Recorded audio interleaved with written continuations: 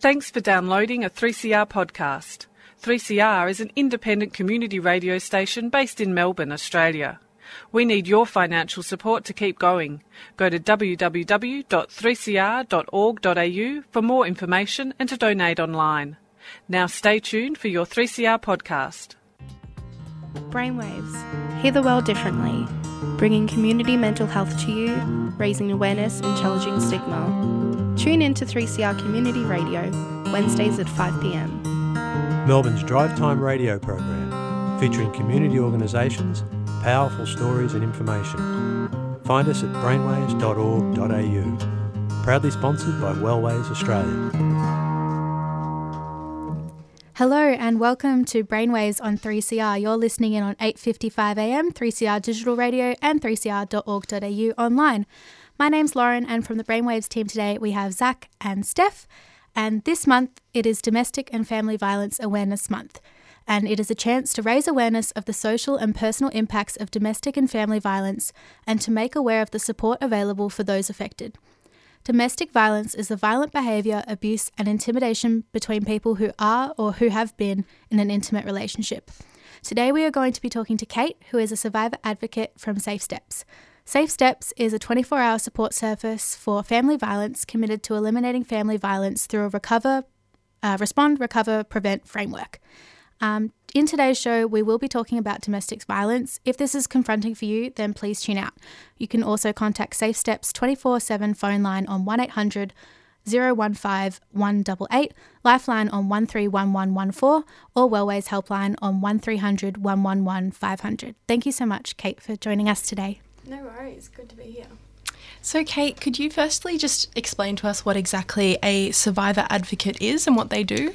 Sure, so a survivor advocate is anyone who has lived through and survived family violence, and what they do is they provide a platform where survivors feel empowered and safe to share their personal stories, to raise awareness of family violence to a range of different communities and media outlets like yourself, so just to get the word out there really. Yeah, that sounds amazing. Yeah. Hi, Kate.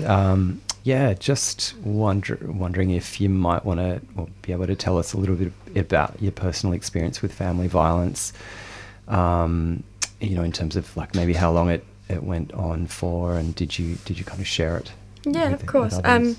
So my personal story can be considered a little bit different from the regular type of family violence. Mine was with my sibling, so sibling violence. He was and still is 4 years older than me, but my perpetrator was my oldest brother. And it really started when he started experimenting with hard drugs.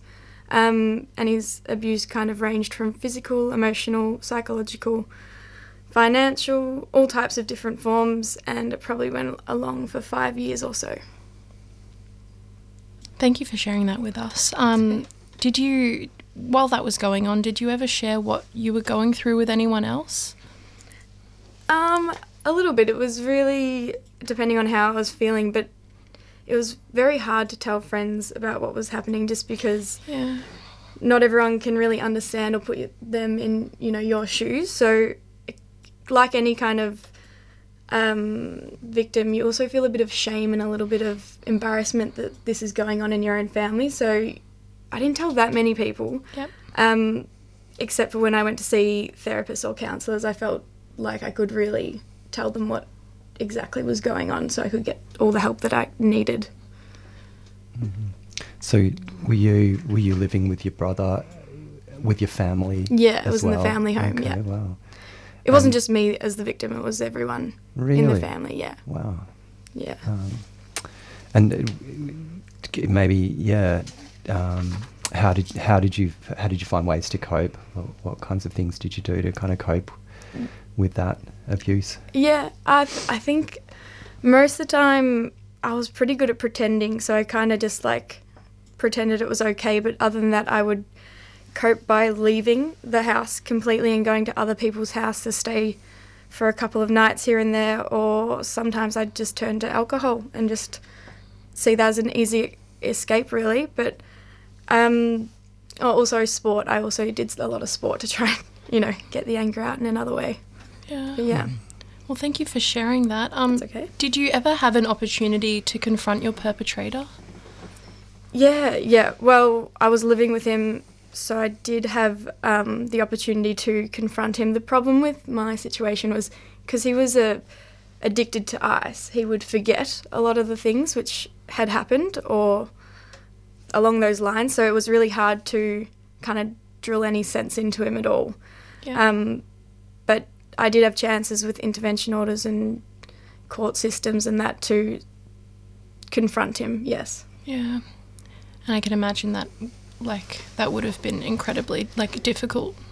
Yeah, it's not a very nice thing going to Yeah. court against your brother. Yeah, definitely. And when did you finally manage to break away from that situation, that family situation? I left my house probably 2.5 years ago. One final incident happened and I kind of just couldn't handle it anymore, and I had a small window of opportunity to get out of the house, so I booked a removalist van and I left.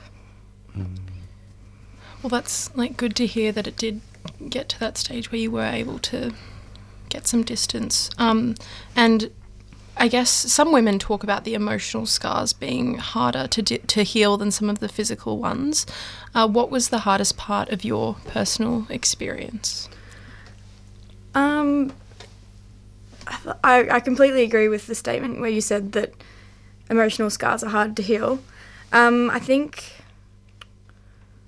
the hardest part of my experience, they probably are the emotional scars.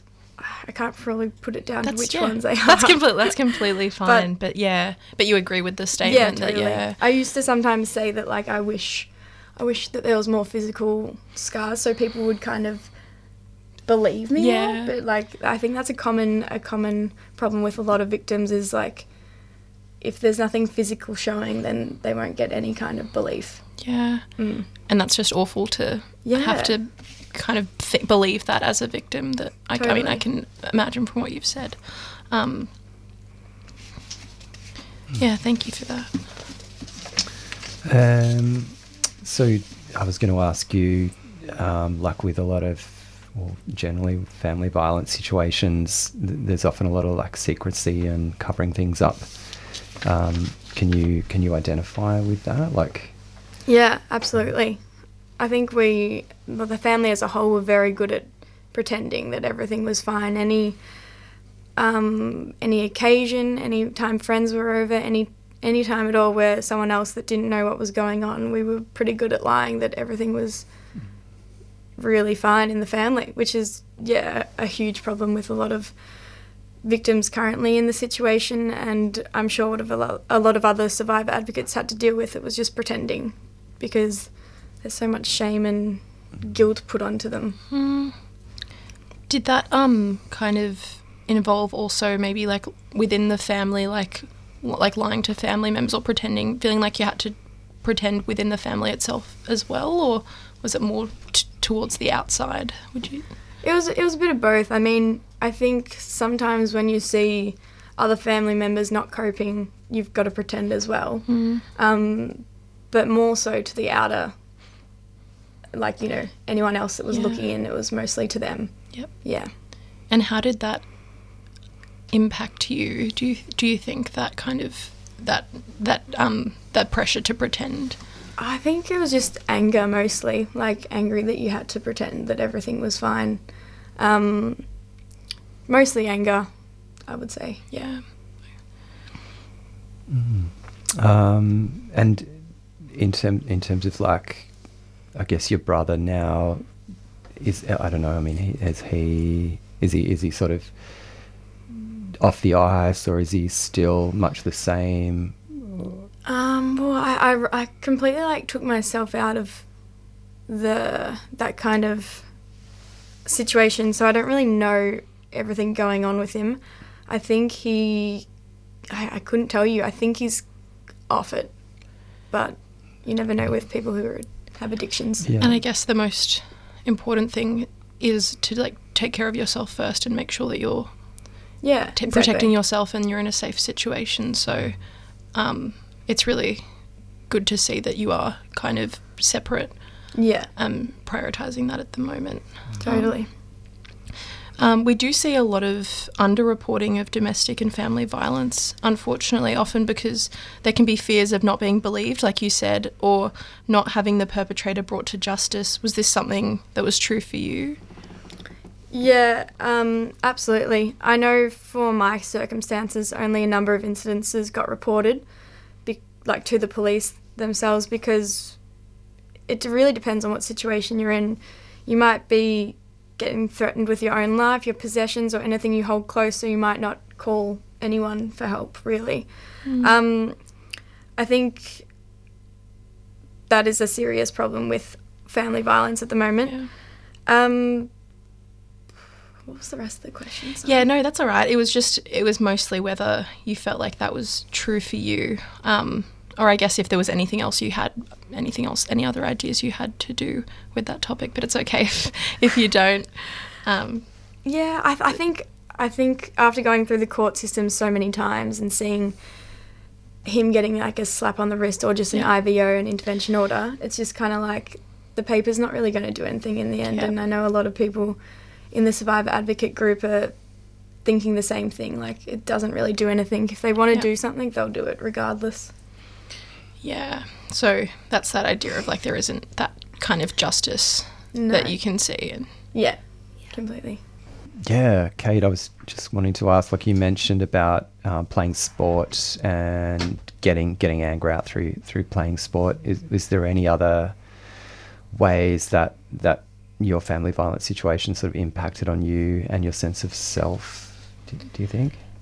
Yeah, I mean, at the time I thought I was obviously quite debilitating. I was quite young when it was all happening, 19 to 23 or so, and I was trying to figure out like who I was already and all that type of thing, and then had this thrown on top, so it impacted that for sure. But I think my sense of self now is really, really quite good. Like I'm happy with who I've become and how so, even though the story's not that fabulous. But yeah, it's just made me a lot more stronger and resilient, so it's a good outcome in the end. Yeah, definitely. Silver lining. Yeah. That is really great to hear. And I guess, what do you think has been the biggest thing you've learnt about yourself as a result of this experience?